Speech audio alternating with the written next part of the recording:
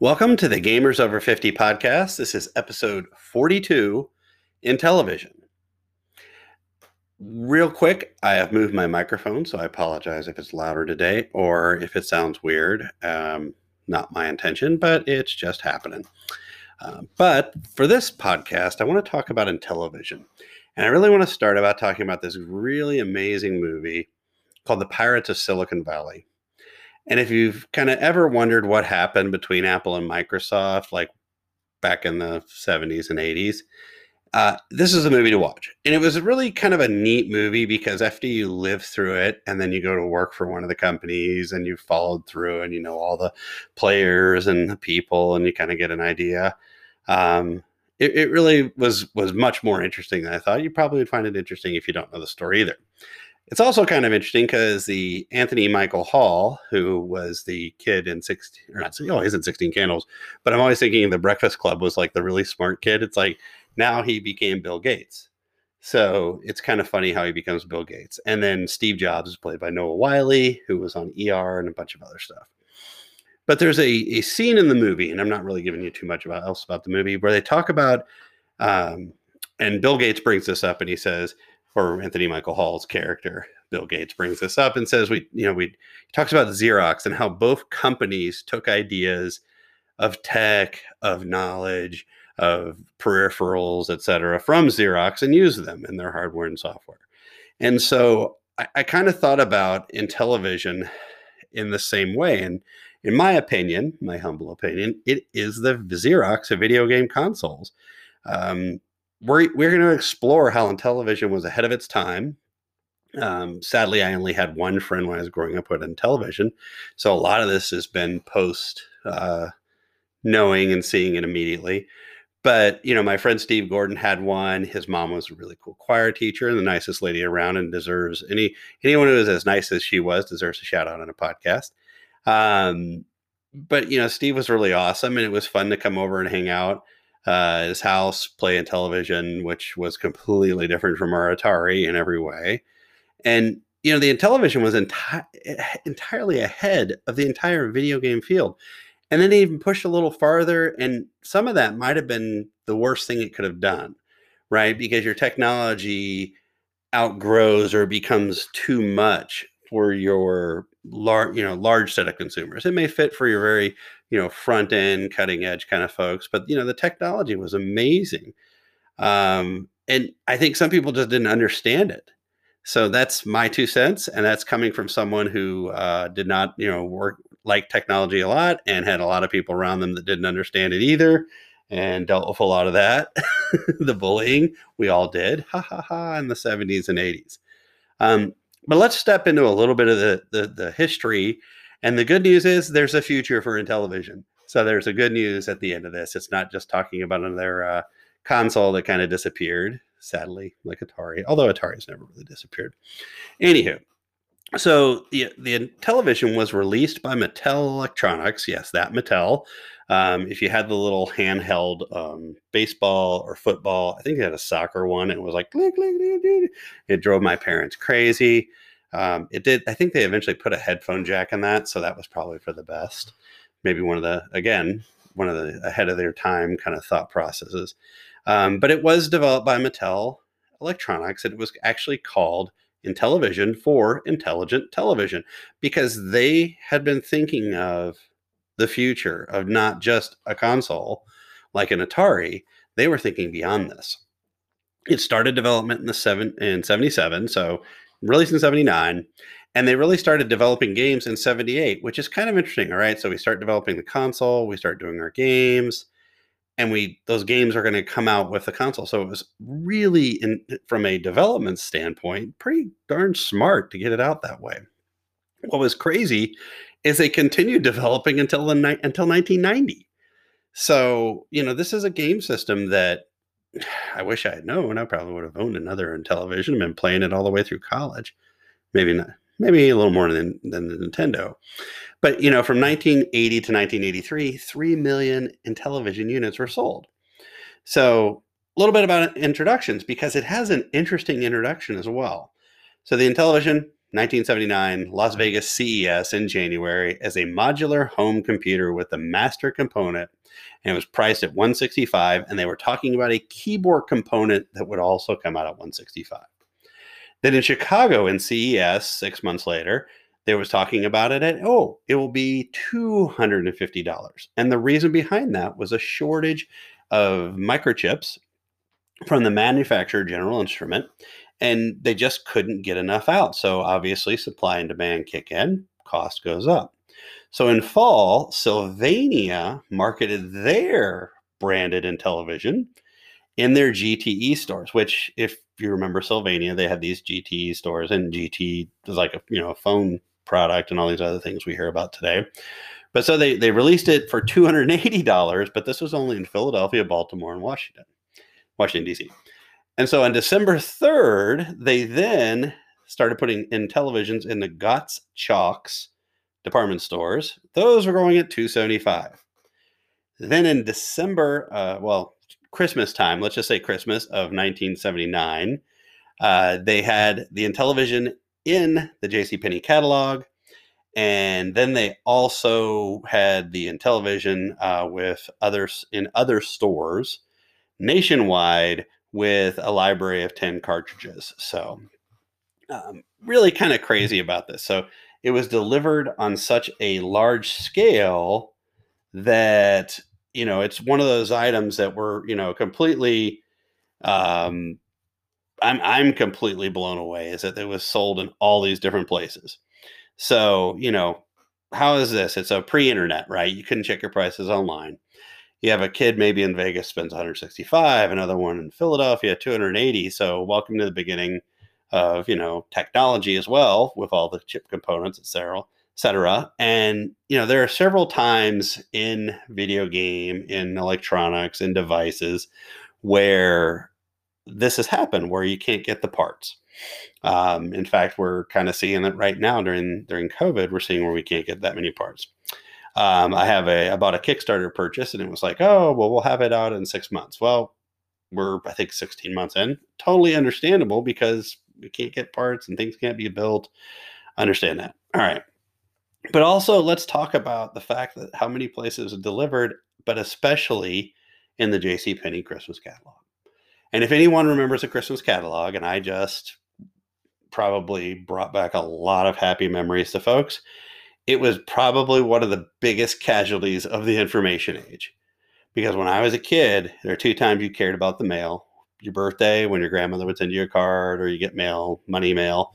But when you get these JCPenney and then even Sears catalogs show up your house.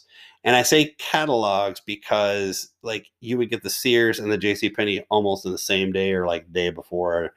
It was crazy. Whoever got there first probably pick stuff out and hand it to your mom and dad with circles all over it. Nowadays, we'd have Post-it notes all jammed all over the place in it, maybe. But this was a time when you would have these catalogs, and they had it's like the toy section was the greatest moment of your life, because we didn't go to the store, right? There wasn't a Walmart or Target that you went to all the time. You would go to the store, like a department store, only when you needed new pants for school, probably. Unless you were a glutton and your mother would drag you everywhere. But, go ask someone over 45 about that. I mean, the only time you saw, other than Saturday morning cartoons, were these giant catalogs, and they were the greatest things ever. It was like the best time. You would see all the newest, coolest stuff. So, these catalogs are kind of disappeared. But, Intellivision wasn't the first kind of game system in them, but it was really cool to see new, interesting game systems, in there, especially when we had the Atari, and then now we have the Intellivision. See, there'd only been one, right? There'd only ever been one game system. It was almost like, where did you get your bike? Oh, everybody had a Huffy or a Schwinn. If you were rich, you had a Schwinn. If you had a regular kids, we all had a Huffies, just because they were cheap. But, it's going back to that same exact thought process of that's where you would see these things. So, okay. So back, our memory lane moment is done, but that was really amazing that it went into those catalogs. All right. Also, what was kind of crazy is that you have Atari, who's this market leader, who's winning in the video game world. And then you have Intellivision that came out. And so a television, again, intelligent television, also had intelligent marketing. They got a guy named George Plimpton. If you know who George Plimpton is, kudos for you. You're going to find out a little bit about him. But he came out and he would talk about the superiority of the graphics and the sound to the Atari. And they'd put the games next to each other. And you're just like, wow, that's so crazy. And we'll talk about even the technology of why that graphic was great. But George Plimpton was kind of a weird guy. And I say that because he was this really prolific writer who would do these crazy things like go with a sports team and try out for the sports team. And he would just get, destroyed, and it would just not go well for him. So much so that he did football. I think he did baseball, maybe soccer. I don't think he did basketball. I know that. But he also created this kind of like crazy story with the Mets, the New York Mets, about this amazing pitcher that was coming out of, I think he was coming out of India at the time, if I remember. But I know, well, no, he would. He was a Buddhist. I remember Buddhist. He's coming somewhere out of Asia Pacific, right? So he's coming out of there, but he could throw a 160-mile-an-hour fastball. Suckered everybody into it. Totally blew everything up, right? Like made things go crazy. And it could have kind of messed up his karma and his writing skills because, people didn't want to be messed around with. It wasn't cool. Also, he was not Martha Plimpton's father, so that's not his daughter, just in case you've all been wondering. Some people had. Now, again, one of the slogans coming back from George Plimpton was, it's the closest thing to the real thing. And they compared things like golf games, where other, games had like a blip, and when I say a blip, I wish I had like my little soundboard here and I could click a blip.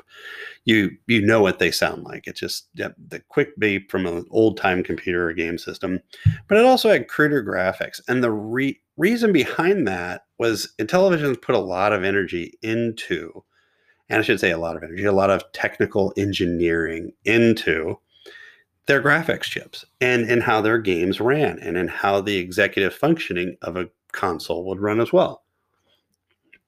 So, they really put a lot of energy in this. There was no false advertising to say that the Intellivision wasn't better. All right. So in its first year, sold out of 175,000 units. It's not a lot of units, right? Because you talk about like Atari doing 6 million in a year, 175. But in 1981, well, first year, I think 79, 1981, they were up to over 1 million units, which is, obviously 5 times more. Very, very good stuff. But in, 1984, Mattel decided, well, we really want to sell, we don't want to do electronics. We want to stay, because they saw what was kind of coming in 1981. They were thinking about it. They, in 1980, probably did. In 1984, totally went out and sold everything over to their electronics division. And the people who bought it called it INTV Corporation. Still pretty good. And if you remember back in Atari, they had like 19 different names within a year. I'm kidding. They had like 10 or 11.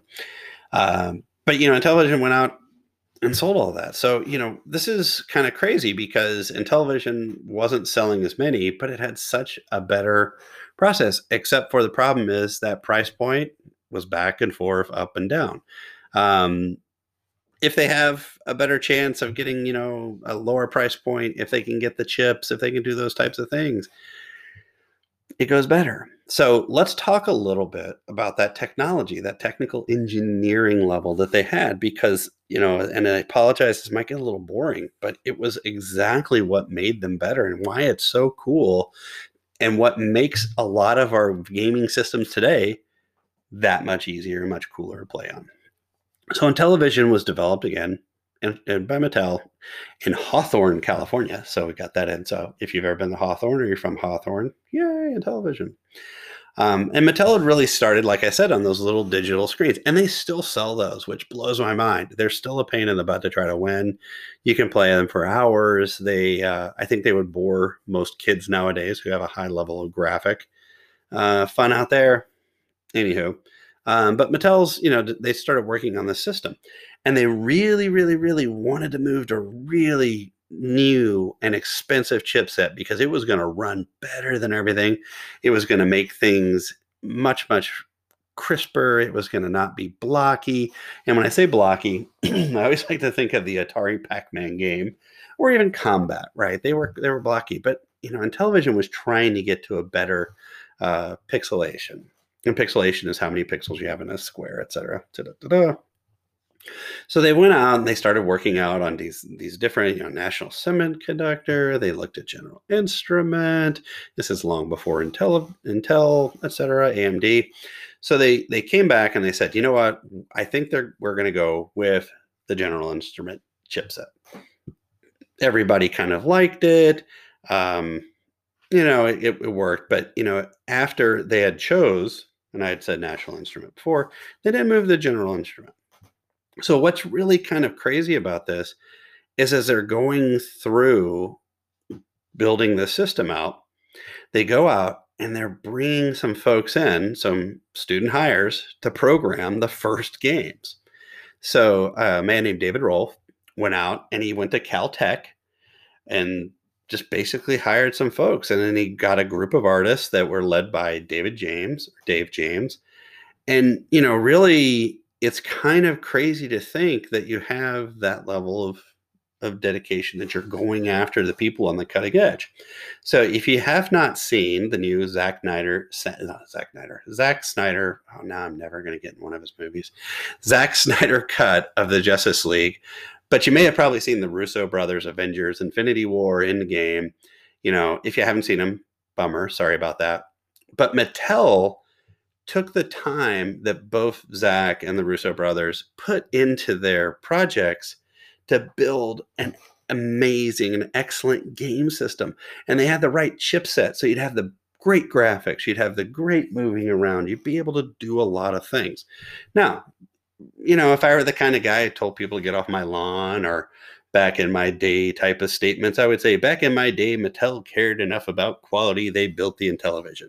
But they did. They cared. They made it amazing. I mean, the power that this thing had would allow you to see just amazing graphics. And they were.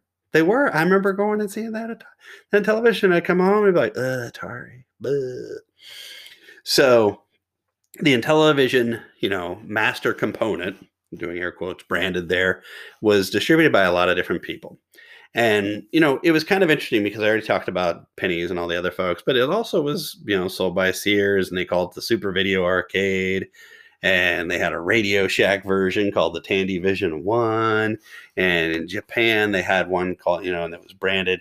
What was it named by Bandai? I remember it was I think it was Intellivision Consoles was what it was called. But you had all this hardware where everyone cared about the hardware.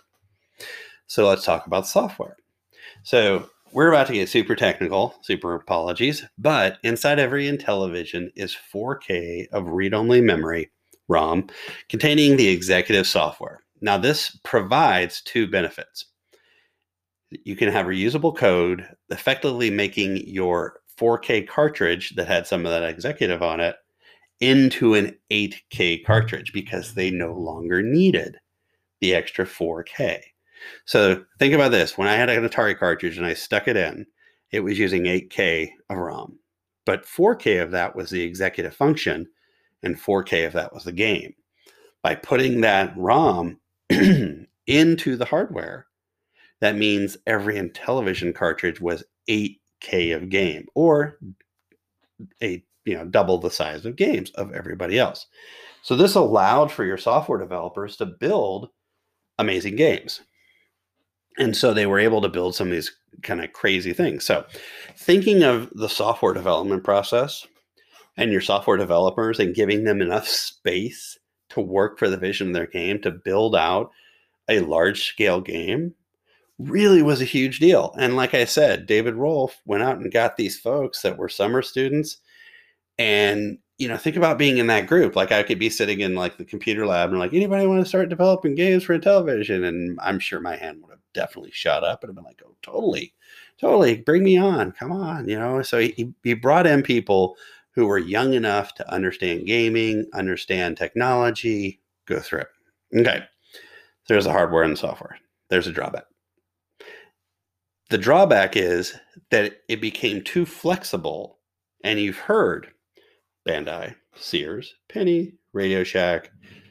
I can't even remember that store right after, and I even just said it a few minutes. And the department store, buying it in everywhere, you have the ability that people can make it, change the chipset as they want to, and they can change some of the programming on the chipset so that exec function runs less efficiently.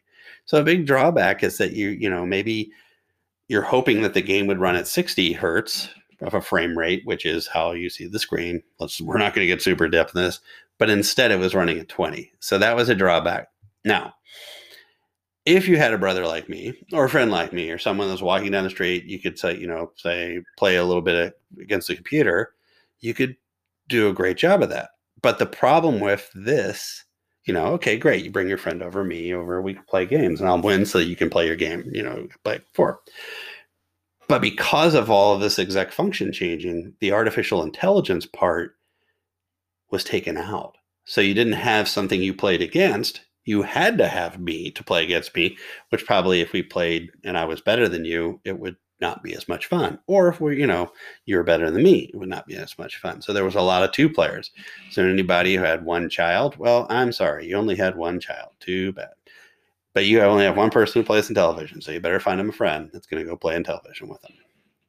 All right. So from that point of view, we had those, pieces where you had 2-player, no artificial intelligence. We're dumbing down the system a little bit.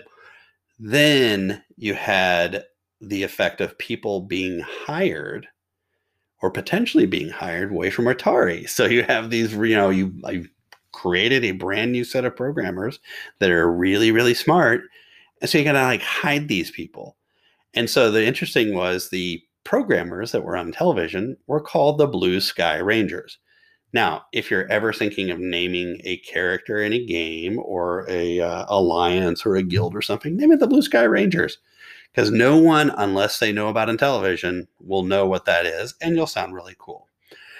But they did also try to hide their identity and their work location. This is good and bad because, and the drawback, is because you have folks that maybe get tired of working and then they want to go find something. They want to go look for something.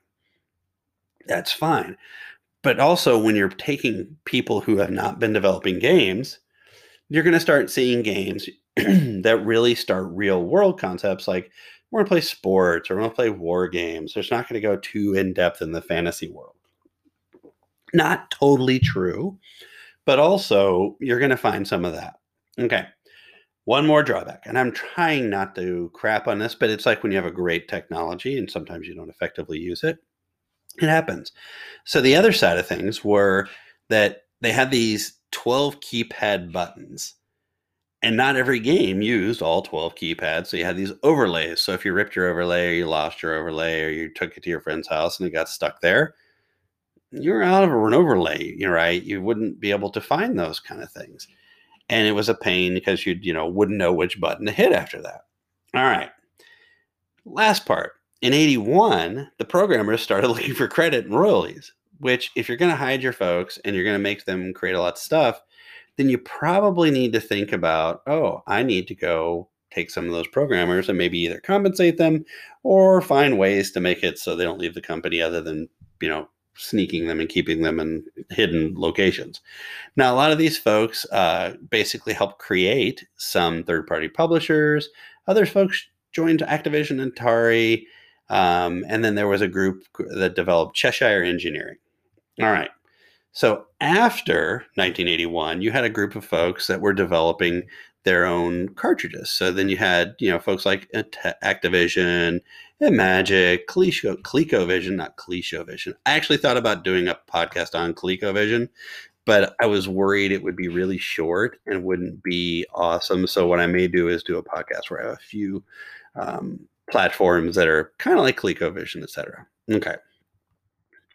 But you had these different groups that came around. Now, after we've talked about the hardware, software, the games, the game developers, etc., now let's start talking about the really cool stuff.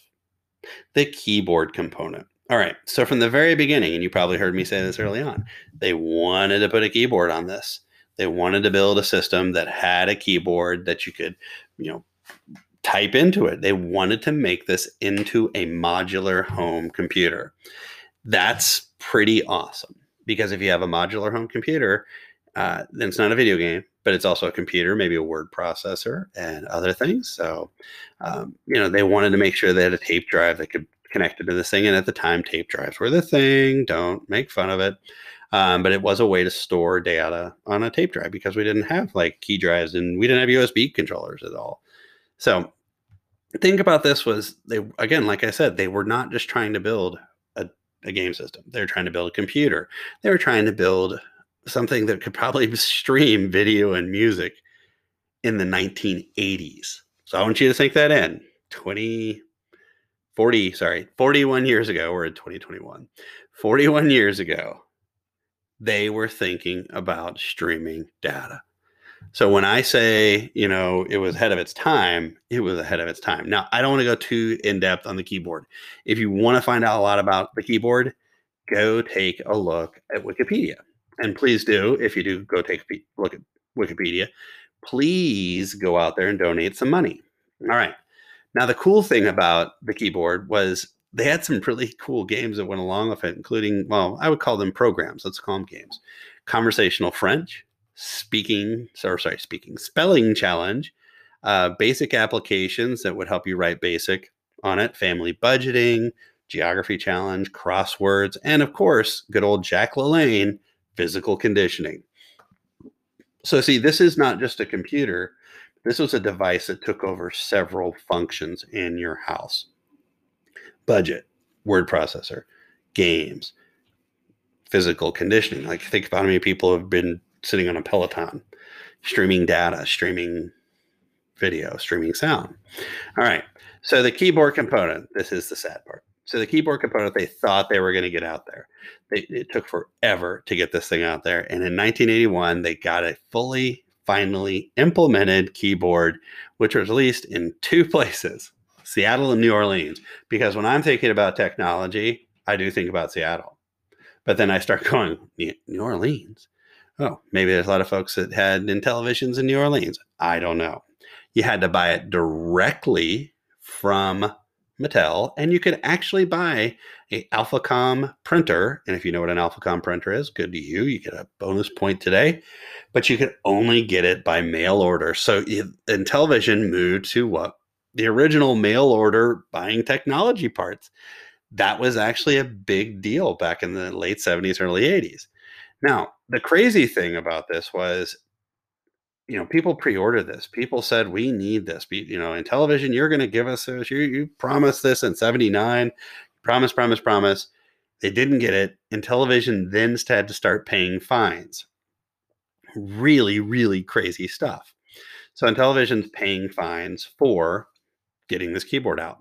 Now, that's for getting 4,000 of those keyboards out.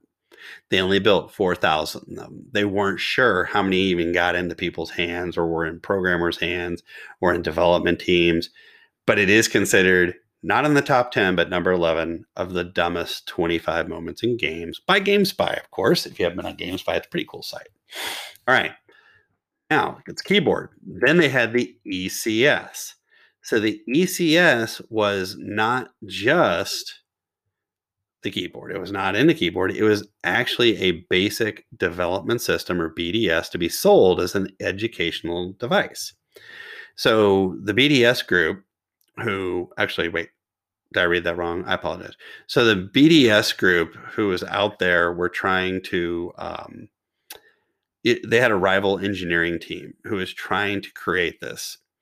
And so the BDS group was working like I said, as an educational device.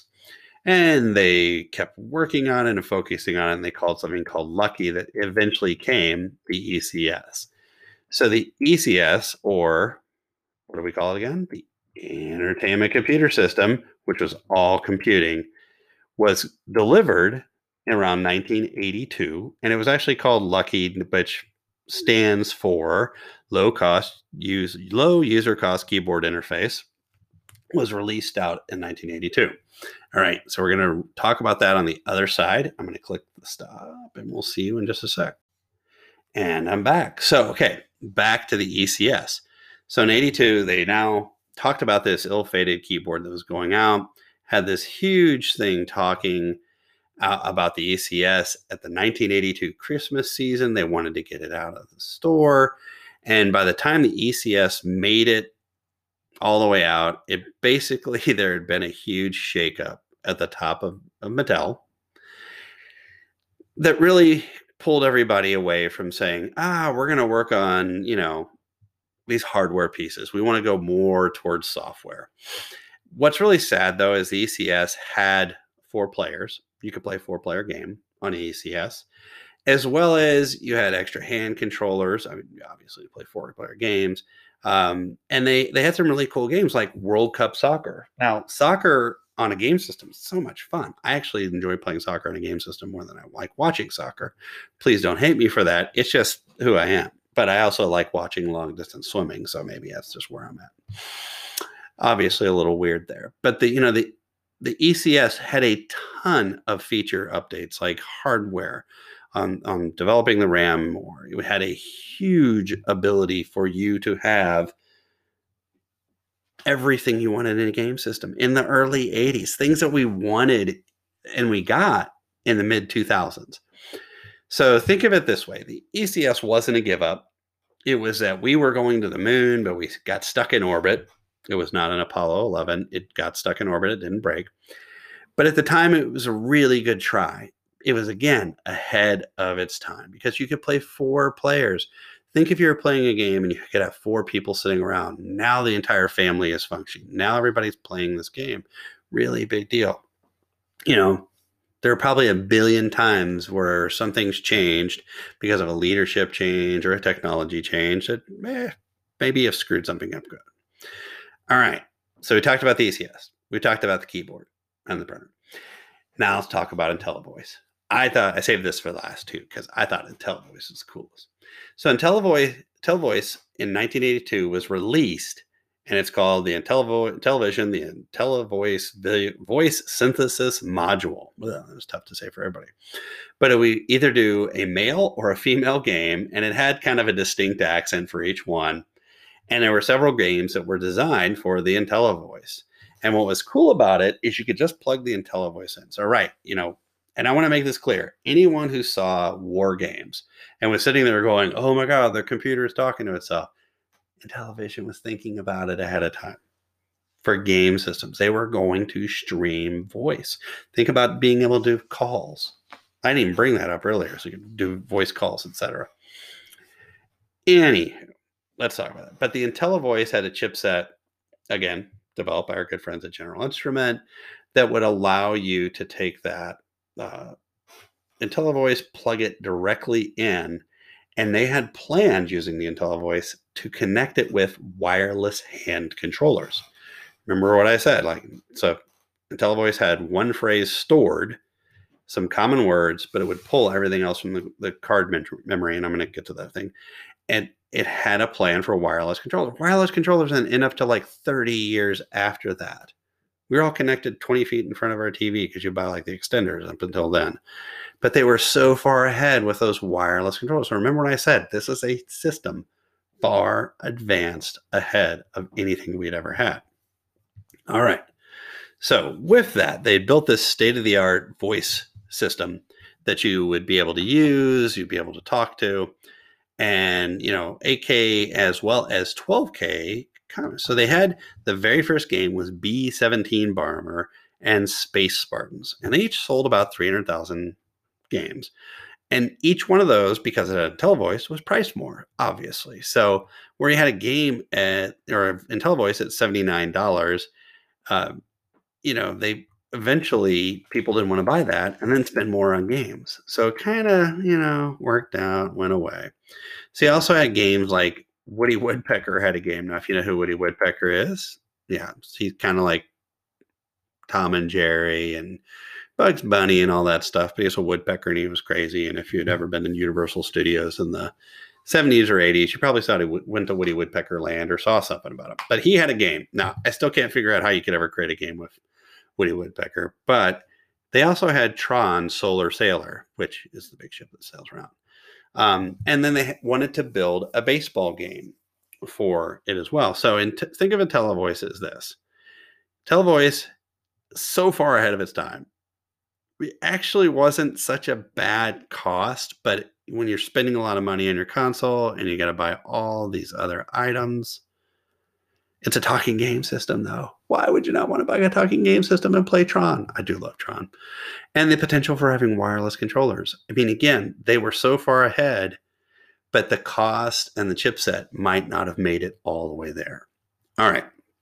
So then they had next level Intellivisions, Intellivision 2s, which were smaller, cheaper, and you had longer cords. Again, you had 4 packs. It actually had a different a power connector as well, which allowed them to have a different, we would call it today a smaller footprint, but smaller use of power.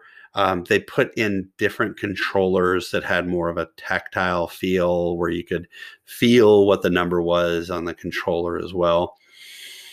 The addition was they also had a video input to the cartridge port, which would allow you to have this item called a system changer. The system changer would let you play Atari 2600 games.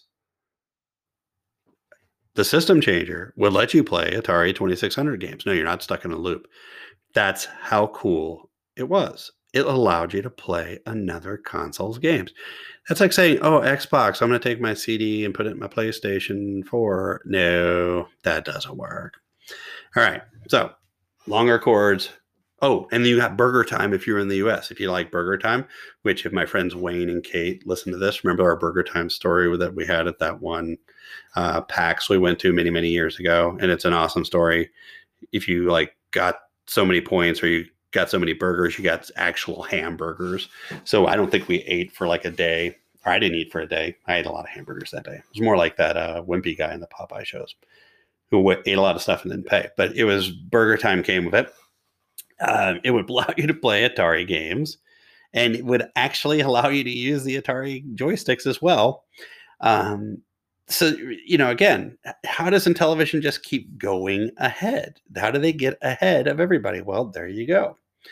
All right. In 82, Intellivision 3 was talked about, and they had, started building it. They had a prototype, but it got canceled in 1983. They learned, what's really interesting is Intellivision learned something everyone else could not. Because in Intellivision 3, because Intellivision 2 would play all the Intellivision games, but Intellivision 3 was going to be a new system that would play old games. So it would play old Intellivision games.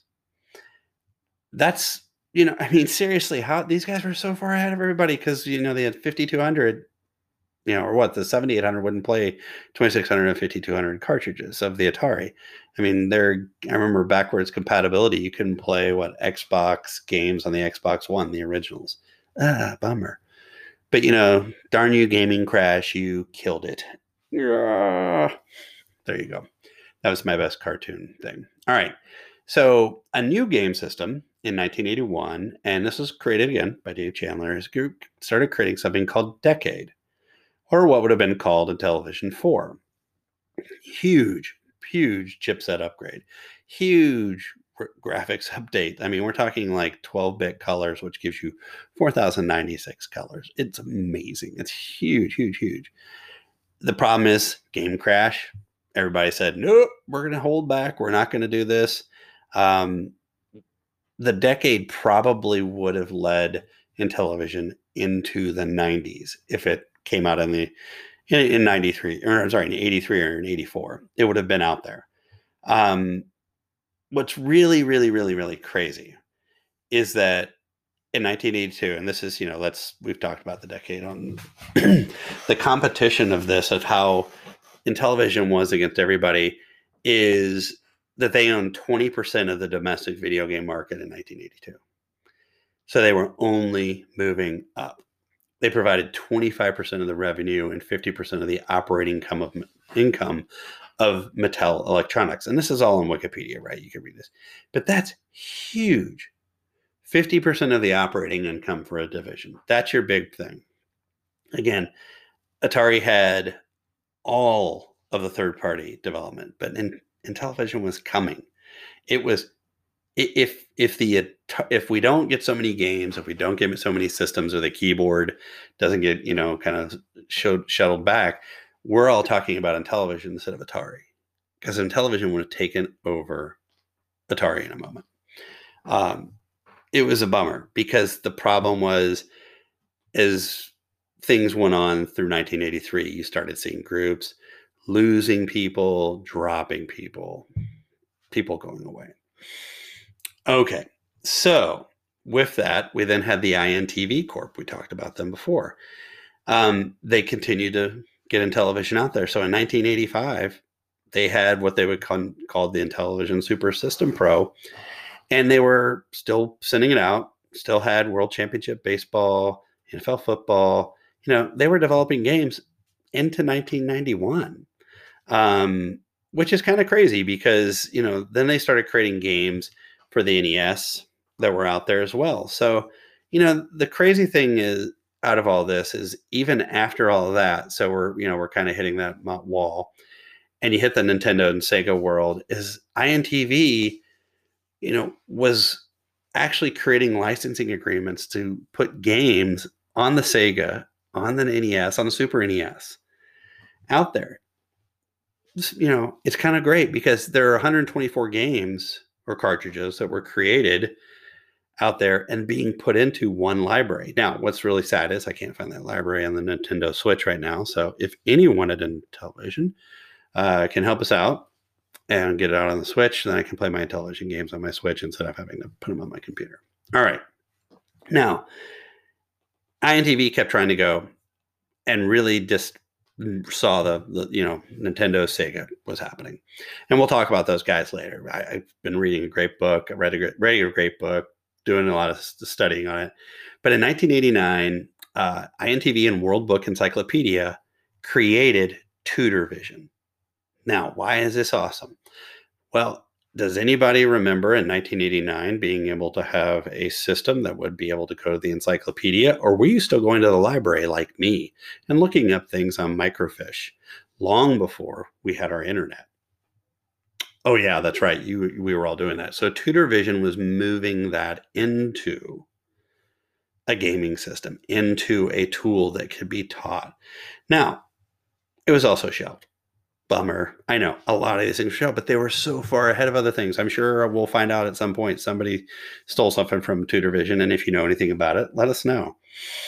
But Tudor Vision could have been, like I said, Encyclopedia Britannica, microfiche.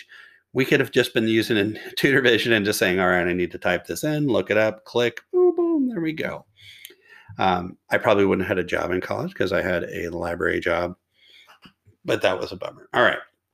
So at this point, we would have a sad story to end, but I'm not going to leave you with a sad story this time. And I know this is getting to be one of our longer podcasts. I apologize, but Intellivision was insane. It's huge. It's crazy. It's amazing. So trust me, good stuff is coming for the last 7 to 10 minutes. All right. So Intellivision Productions came out, and Intellivision lives again. So Intellivision Lives was actually all those games that came out, and they put them onto a CD, and you could play them again on your computer. So in 1997, boom, they were all out there again. So again, and this was brought to us by Keith Robinson and Stephen, and I want to say it's right, Roney, who had been programmers. They got the rights for all the Intellivision games and released it. You can actually play this on the Nintendo DS. I recently just looked it up today. And for anybody who doesn't remember MS-DOS, or that cursor that had the C:// actually it was a backslash, unless you're laying upside down. But this is, going through the re-release of a game to play all your Intellivision games on your PC.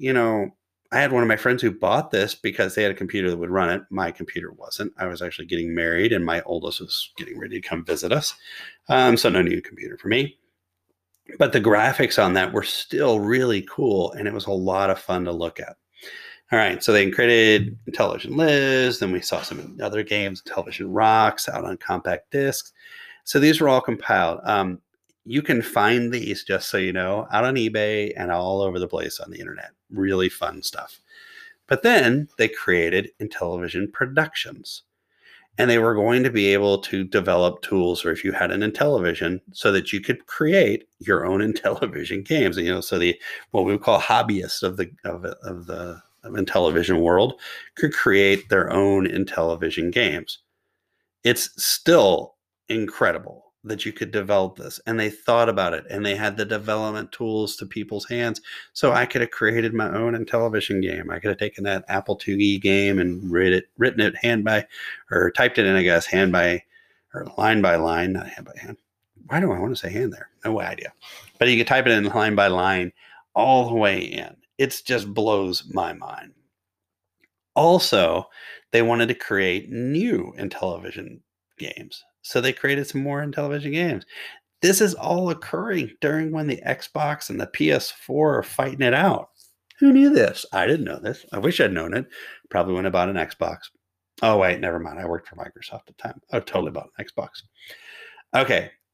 And then you have the Intellivision Flashback, which is basically contemporary game controller that you could play and play the Intellivision on that. Everyone that I knew who did this and thought about doing this or buying one, it had so much fun. You know, my only problem is that, okay, I end up with my Atari, my Intellivision, my NES, Super NES, let's see, PlayStation, Sega. Oh, I can't Sega Saturn. I could keep going here. Now it's at 8, 9. Am I 9 or am I at 10? I'm at 9. Oh, the original Xbox, original PS3. I don't have enough HDMI ports. None of us have enough HDMI ports. If you make TVs, put 20 HDMI ports on it. Call it a gaming TV. Charge us an extra, and I know you're going to want to charge an extra $1,000, but charge us an extra $100. You know those ports are cheap. Software can handle it.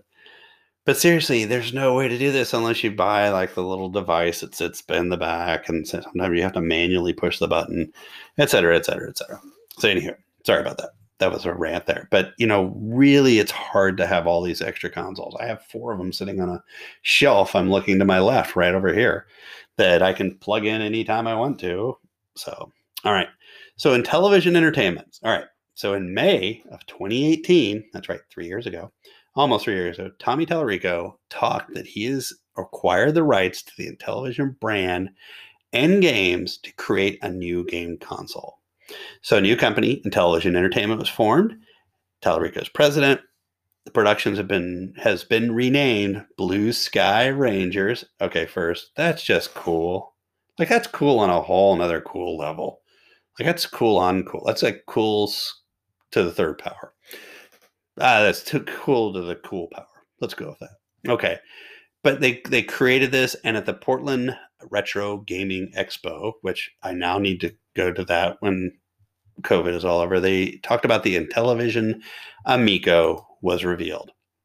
This is huge. I can't wait to get to go back to cons one and go to visit and see friends and do all these kind of great things. But I got to be honest with you, it is incredibly cool that things like Intellivision and the thought process of people that built the Intellivision are coming back, because we're not going to get the same old game churned out with new players. Or, you know, I mean, again, I love all those EA sports games and stuff like that, but Intellivision brought us a lot of cool stuff. And we're going to talk about a couple of those games too. Sorry, I know this is going long, but we are going to talk about those games. But I want to talk about the innovations of the Intellivision, why it was that Xerox, again, ahead of all other PCs. It was the first 16-bit game console. And that's going to be important when we talk about Sega and Nintendo, because when we talk about those guys, and Intellivision was doing it years before them. It's crazy. First console that had video games using a tile-based playfield, which means you can have very detailed graphics. First system to have downloadable game in 1981. Play cable. Downloadable game. 1981. Who knew? It was the first console to provide new real-time human voices in the middle of games with IntelliVoice. It had the first controller with a directional thumb pad. Remember, everybody else had a joystick. It was also the first game console or home computer to offer a musical synthesizer keyboard. It was so far ahead of its time. It's crazy. Okay. Intellivision was also the first console to have a built-in character font.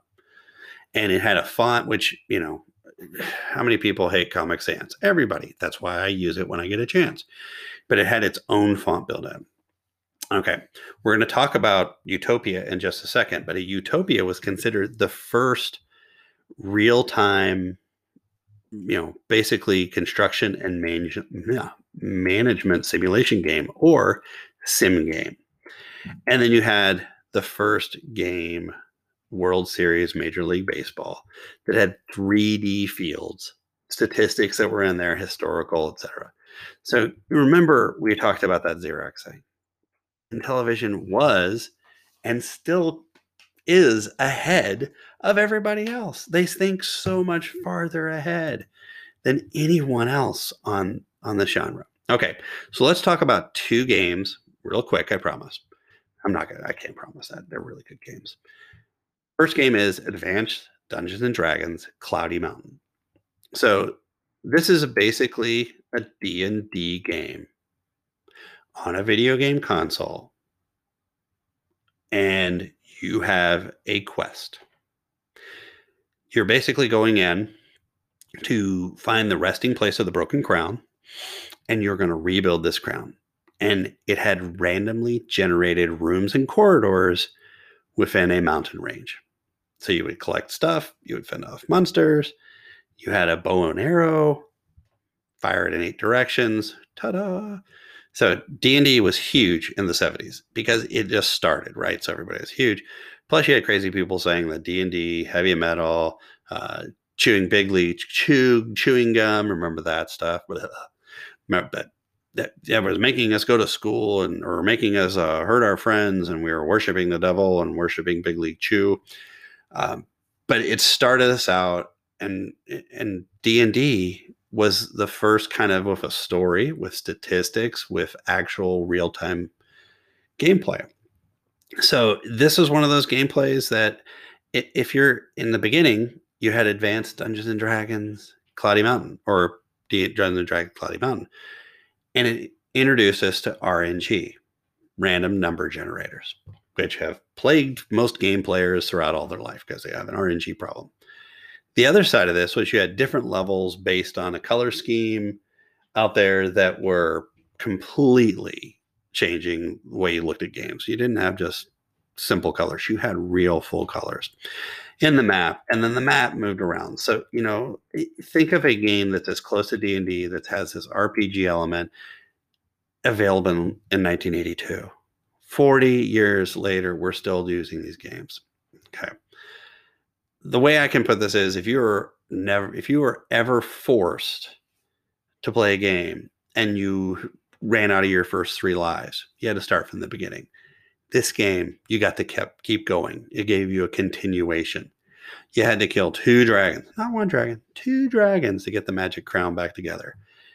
As well as you had that random pathway, corridor, hallway, map changing. If you showed this to a game developer today, they would come back and go, wow, that's a pretty cool game. When was it developed? And you'd say 1982, or probably before 1982. And then they'd look at you and go, oh my God, are you in a time machine? Did you bring this to the future? I'm kidding. They probably wouldn't say that. But you could play this on an emulator right now and you would get hooked. It was one of my favorite. It actually based a lot of games against this game. And I played it probably like 10 times. Really awesome game. The other game, and this is one I played on the emulator on my computer. It's why this probably took 3 weeks because I was stuck on this game, was Utopia. Utopia is a strategy video game created by Don Daglow. Remember that name. For Intellivision. And the Mattel Aquarius. We have to go look what that is. Maybe we'll add to the ColecoVision. But it was one of the first city building games. And it was one of the first RTSs, real-time strategies. It's been re-released in things like the Xbox 360 console, game room service, games for Windows Live.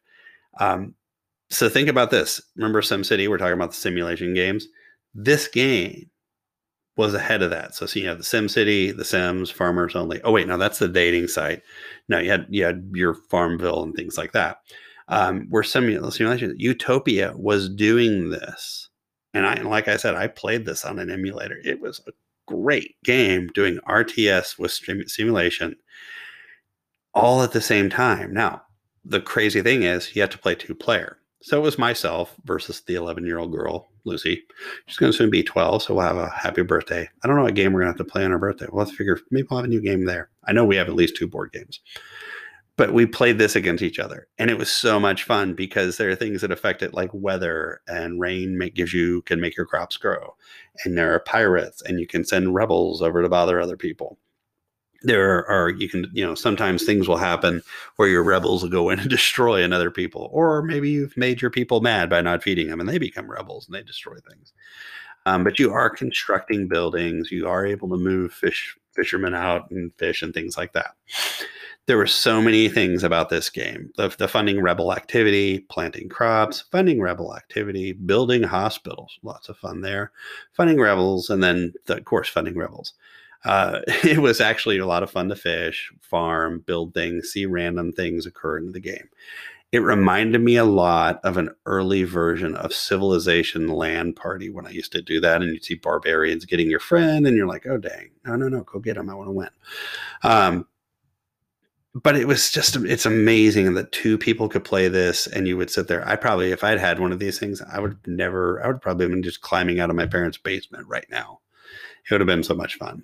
Now, there is a legacy on this because GameSpy actually put Utopia into their Hall of Fame in 2004. It's considered, again, like I said, the original version of simulation, RTS. Some people call it Civilization 0.5, so right before Civilization. It is considered a genre. It created that strategy, real-time strategy, that simulation built into it. So anyone who may hear this for the Television Amico, if they're building Utopia, which I've heard they are building it, if you need someone to test it, please let me know. Please. I'll fly to you. I mean, this game's legacy is just such a great genre. It'd almost be like if my friend Wayne created Froyo, and he may have, I don't know, because Wayne's really resourceful and intelligent. Go to a con with him. You will never get lost. He is always, and he knows when things are occurring. It's like, and he doesn't even care. I don't remember him ever looking at a map at one of these, but he really, really knows it. And it's just the same way, like I said, with Utopia. It just blows my mind. All right, last little bit. My final part about Intellivision: best hardware, best software, great games. It is hard to find anything wrong with this. Yes, did it have problems with distribution? They have problems with chipset. Everybody may have that. But I do think it's a tale of greatness and not enough resources. It was technology so far ahead of its time, and people who were taking that technology so far ahead of its time, and they carried the torch for as long as they could and created something that, in effect, changed the world. I guarantee you, Nintendo and Sega stole stuff from this, and people at Nintendo and Sega are like, oh no, we didn't. I guarantee you looked at that and were like, wow, that's a cool game. I want to play games like that. And we're like, yeah, that's cool. And you saw things that you liked or disliked when you were looking at the controllers, etc. And then that's, if you get a chance, and that, like I said, when the new Intellivision comes out, get a copy of it, play it. It will be a lot of fun. All right. I secretly always wanted one. Yeah, and because I saw it at Sears, Penny, Radio Shack, and yes, I was that kid that went to Radio Shack, walked around, and then would leave, and they probably thought I was stealing things. I never stole anything. I was just enthralled with seeing all the technology. And then Intellivision was such a fun, cool thing to do, and I almost never played the demo because the demo was like 30 seconds. So boring. If you get a chance to play an Intellivision emulator, play Intellivision Liz, get to the Amico, do it. Intellivision forever. I love Intellivision. This was one of my favorite research, and I did a ton of it. And even this one was only 3 weeks, not like 4 weeks. It was 3 weeks of reading and studying and playing. Go play some Intellivision.